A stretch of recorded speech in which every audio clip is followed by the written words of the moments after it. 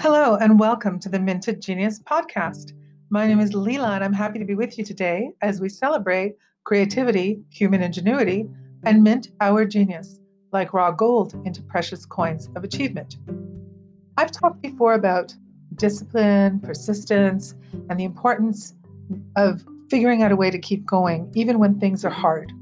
And there is one exception to that, and that occurs when you find yourself flying through the air because you've had a misstep on a broken sidewalk, and all of a sudden the ground just flies out from underneath you, and next thing you know, you're down on the concrete calling 911 and waiting for the ambulance. And that was certainly my experience a few months ago. I was rolling along. I had just finished my novel. I was ready to, go out in the world with it, working on my query letter for agents, learning all about that part of it. And for everything that I thought I knew, it turns out I didn't quite know everything that I did need to know. And so I'm constantly learning. But at that particular point, everything ground to a halt.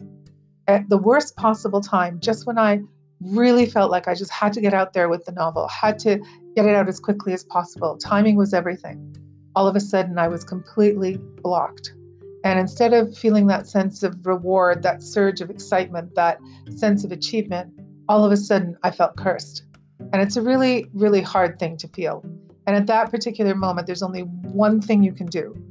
And I'm sure you've all been there at one time or another in your life where everything just feels like it's going wrong. And usually when it's one thing, it has a domino effect that leads to other things. And so, like I said, there's only one thing to do when you're in that situation.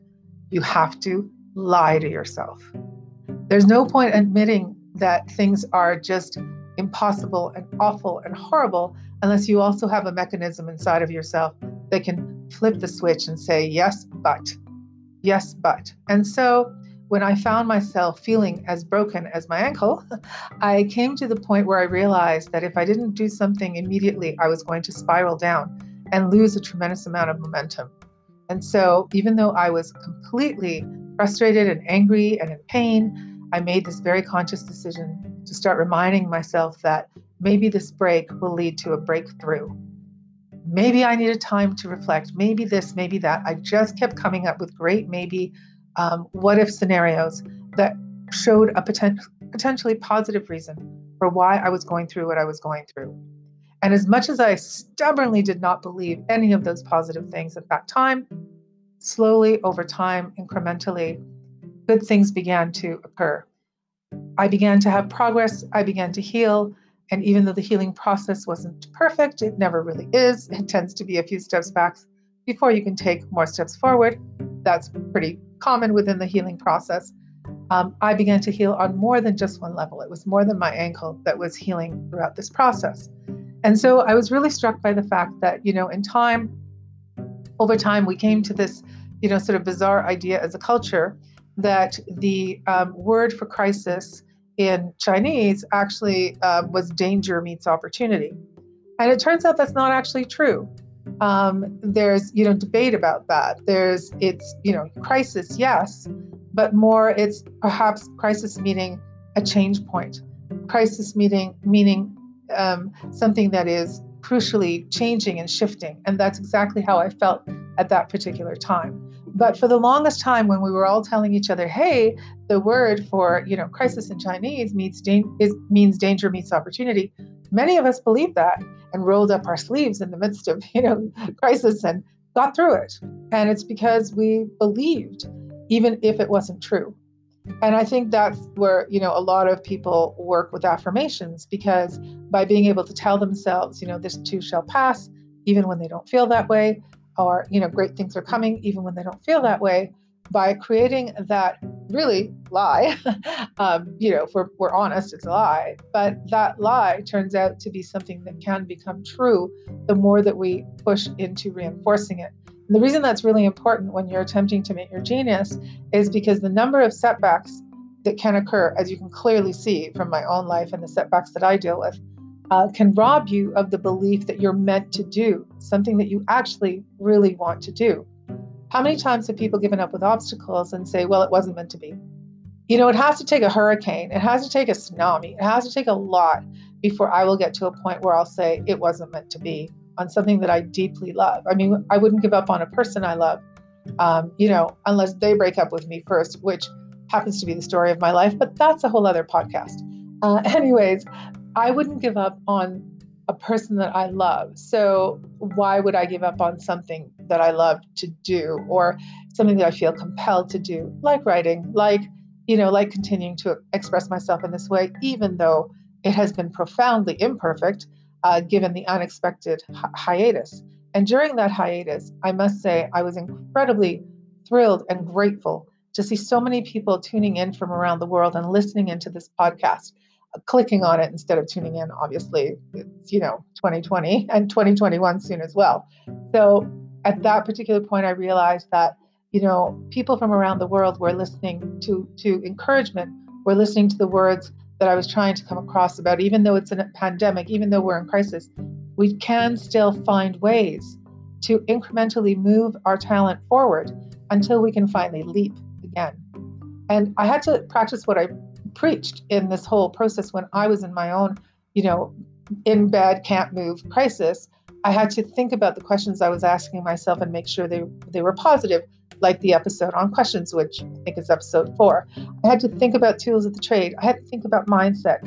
Even when I felt like I couldn't write, I still had the notebook beside me just in case. I had the laptop nearby just in case. And the moment that I could reposition myself and move forward again, I did. And one of the things that I realized was that when we're talking about the things that are crucial and important, of course, being healthy is important. That's part of Maslow's hierarchy of needs. It starts with foundational needs like food and shelter, the pure survival needs. And it goes into the sense of safety and the sense of being loved and belonging. And as it moves up, it gets eventually to esteem and self-actualization. And esteem and self-actualization are positioned at the top of the peak as though we have to climb a mountain to get them. And that's ridiculous, because really we need to flip that. We need our esteem and we need to feel good about ourselves, especially when we're lacking, things that are fundamental to our happiness and our emotional survival.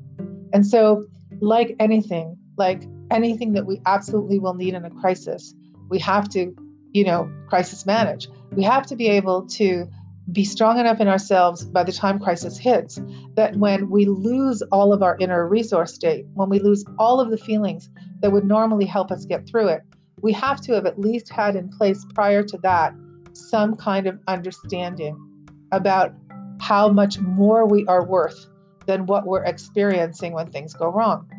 If you can hear the siren outside my window right now, I feel it's the perfect backdrop to everything that I'm saying.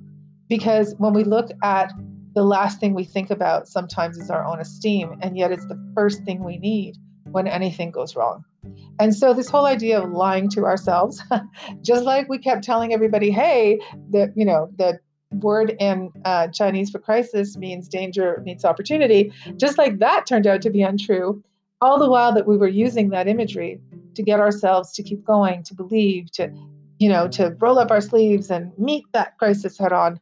All of that is what we need on a virtually daily basis, little tiny reminders that we're amazing, we're wonderful, we can step up. And when we don't feel like that, we have to remind ourselves this too shall pass. Your power will return, your sense of worth will return. And that's really crucial for anyone that's an artist or an athlete or an entrepreneur. And athletes and dancers in particular know more than anyone what it's like to have to come back from an injury.